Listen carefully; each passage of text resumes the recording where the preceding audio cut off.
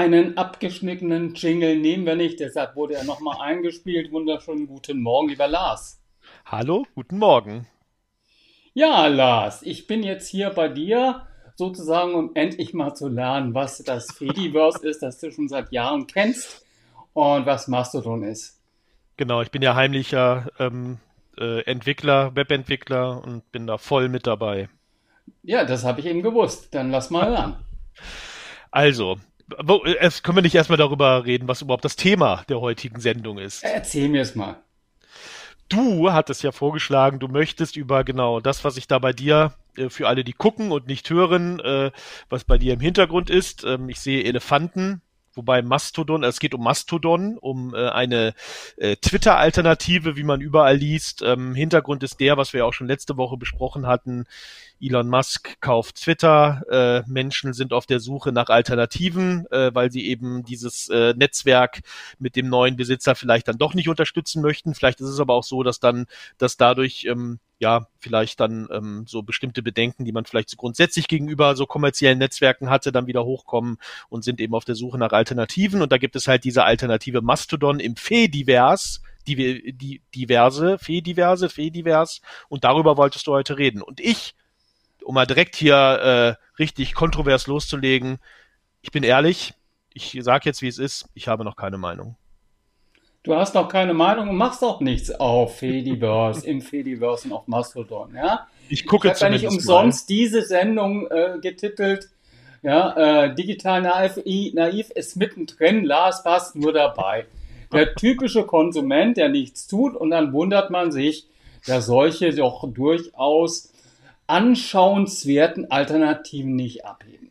Ja, was Ich ist habe das Besondere von Mastodon und diesem Fediversum?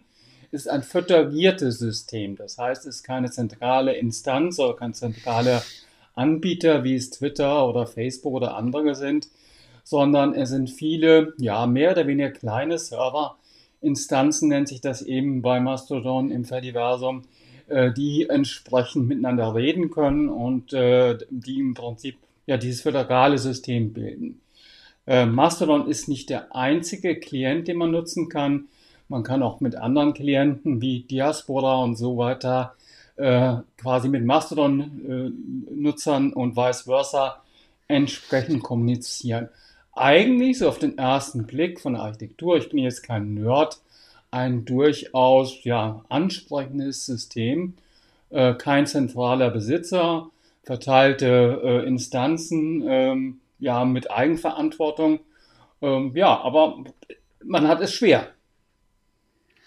Ja, man hat es schwer. Obwohl man, also auf dem ersten Blick, wenn man sich eben mit Twitter etwas auskennt, hat man es vielleicht dann, oder denkt man hat es nicht so schwer, weil es erinnert schon alles sehr stark an Twitter. Also sowohl das eigene Profil, wie man das Profil eben aufsetzen kann, als auch die Interaktionsfunktionalitäten sind ja doch recht ähnlich wie bei Twitter.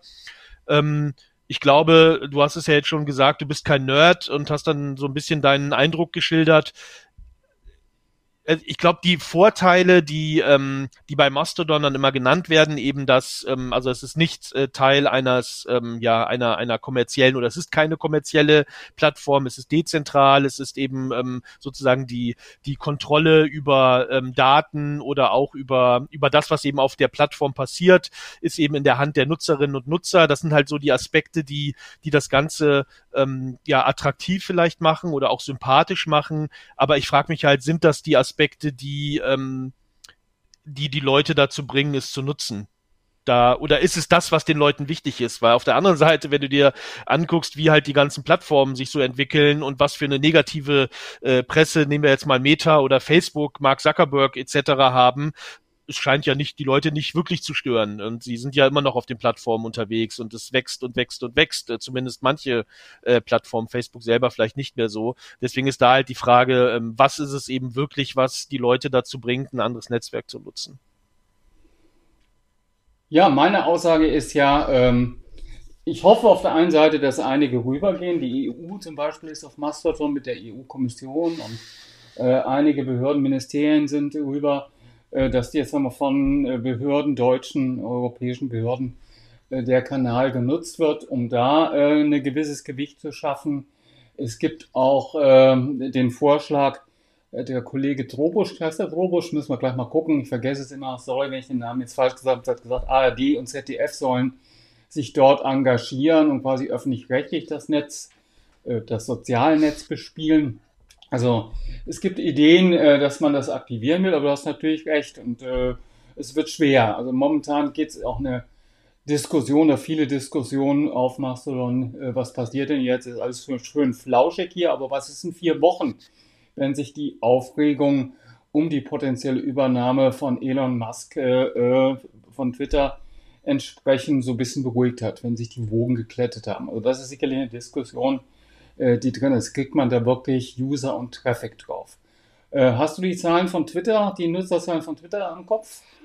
Nee, nicht wirklich. Die sind aber auch nicht wirklich oder sie werden ja nicht wirklich kommuniziert und gerade was jetzt Deutschland oder deutschsprachigen Raum angeht, gibt's ja nicht wirklich valide Zahlen. Also ich weiß es gerade nicht aus der Lameng.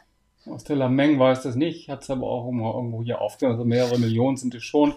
Mastodon hat wohl 5 Millionen Nutzer und es sind jetzt einige 10.000 hinzugekommen in den letzten Tagen in der Aufregung über eben diese potenzielle Übernahme. Es sind auch einige komplett rübergegangen, wie ein Sascha Pallenberg, wie ein TC, Thomas Klör, gute Bekannte auch, die gesagt haben, ich habe die Schnauze voll von Twitter, von der Hate Speech und von dem ganzen Geraffel und gehen rüber. Es sind aber die Ausnahmen. Die meisten schauen sich es einfach mal erst an, oder? Ja. Genau, also so wie ich auch. Also ich hatte mich das erste Mal schon angemeldet, das ist wirklich schon lange her. Also Mastodon selber gibt's ja, glaube ich, seit 2016. Ich meine, rund um dieses Jahr habe ich auch mal mein erstes Profil angelegt. Da kam ich dann aber nicht mehr drauf. Ich denke mal, vielleicht habe ich es auch zu einem Zeitpunkt versucht, wo halt sehr viele sich Mastodon angeguckt haben und deswegen sind die Server da ein bisschen in die Knie gegangen. Das weiß ich nicht. Habe mir dann ein neues Profil angelegt und wie du ja auch schon gesagt hast, ist am Anfang. Also ich gucke es mir halt derzeit an, versuche mich da so ein bisschen ja reinzufinden, zu gucken, wer da so ist. Es sind halt im Grunde, also mein Eindruck ist, es sind halt zumindest jetzt so in meiner Bubble diejenigen, die halt immer bei neuen Plattformen sich das dann angucken, weil sie halt auch diejenigen sind, die eben bei diesen kommerziellen Plattformen halt immer immer gewisse Schmerzen irgendwo verspüren, wenn sie da aktiv sind. Und die gucken sich das dann Schau halt mich an. nicht so an. Ja, ich selber ja auch. Also wie gesagt, ich melde mich ja bei solchen Sachen auch dann relativ schnell an. Ähm, Ja, aber was bringt einen halt dazu, wirklich komplett eine Plattform zu nutzen oder eine andere Plattform zu verlassen? Das ist dann halt die Frage, wie groß muss der Schmerz sein oder was auch immer sein, damit man halt dann komplett bei Mastodon landet. Manche haben halt, was du gesagt hast, wie Sascha Pallenberg, haben halt dann einfach den Schlussstrich gezogen oder andere, was ja, genau, also haben sie gemacht. Da haben sie sicher auch dann weitere Leute dazu gebracht, sich das anzugucken. Wie nachhaltig es ist, wir werden sehen. Also unser treuer Zuhörer, Zuschauer Rainer Pausch sagt, Twitter rund 200 Millionen, 190 Millionen 2020, das hatte ich auch so im Kopf. Immer die Mhm. Frage, auch wie viele Aktive. Wir werden die Ja. Zahlen nachliefern. Ich habe es irgendwo auch bei mir verlinkt. Ich finde es nur gerade im Moment nicht. Wer moderiert auf Mastodon? Fragt Herr Rainer, jeder Instanzbesitzer in Anführungsstriche.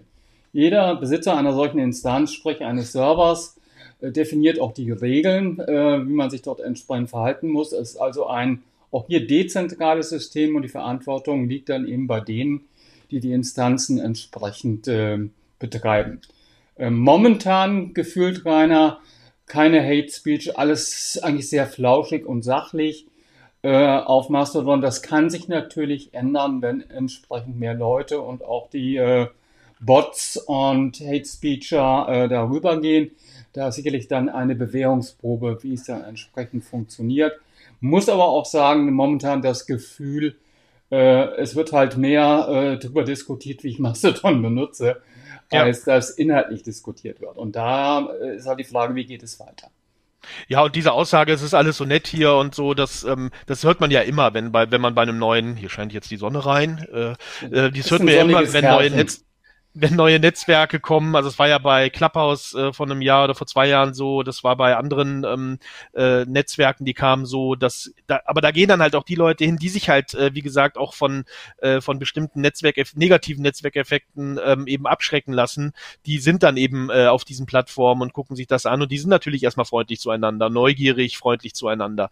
Die Frage ist halt, bleibt es so. Also oder was ist halt ein Erfolg? Ein Erfolg von einem Netzwerk ist, dass möglichst viele dort sind, dass auch möglichst viele dort sind, die halt dann eben auch eigene Inhalte erstellen, teilen, die dann eben auch viele Leute anziehen und viele Leute anziehen heißt halt automatisch eben auch viele Leute anziehen, die halt nicht so freundlich sind. Und ja, ich glaube, dass das einfach, also so zynisch muss man wahrscheinlich einfach sein, das ist in der heutigen Zeit so und insofern sind halt viele, die jetzt bei Mastodon sind, die sehen halt das Thema Erfolg anders. Das Thema Erfolg ist dann bei vielen, dass sie halt in ihren Kreisen halt weiter bleiben können, sich austauschen können, aber eben nicht die große Masse anziehen, was dann eben auch wieder zu den ungewünschten Netzwerkeffekten führt, kann ich auch total nachvollziehen.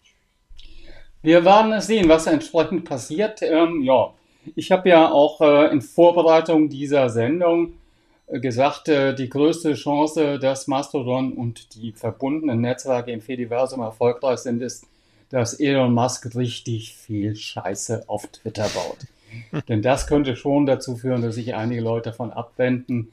Aber das ist natürlich eine Hoffnung, die einerseits mir nicht so angenehm ist, weil ja Twitter eigentlich meine Social Media Heimat war und ist. Auf der anderen Seite wäre es vielleicht sogar zu wünschen.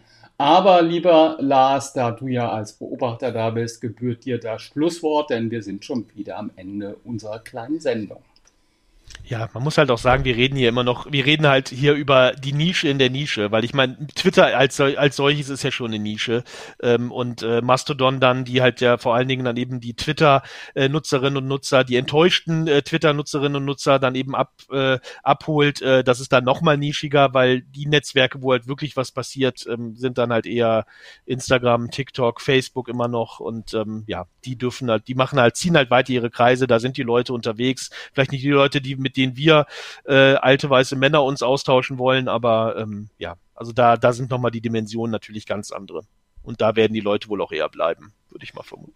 Und das ist das Schlusswort des alten, grauen, unrasierten Mannes, der Jungspund aus Siegburg. Wir wünschen euch eine schöne Woche. Das waren 9 von 9. Mal schauen, was uns nächste Woche wieder einholt an Aktualitäten oder ob wir dann doch mal zu unserem Thema Meetings, die wir beide so lieben, kommen. Ne? Schöne Woche, Lars. Danke dir und euch allen eine gute Zeit. Danke, ciao.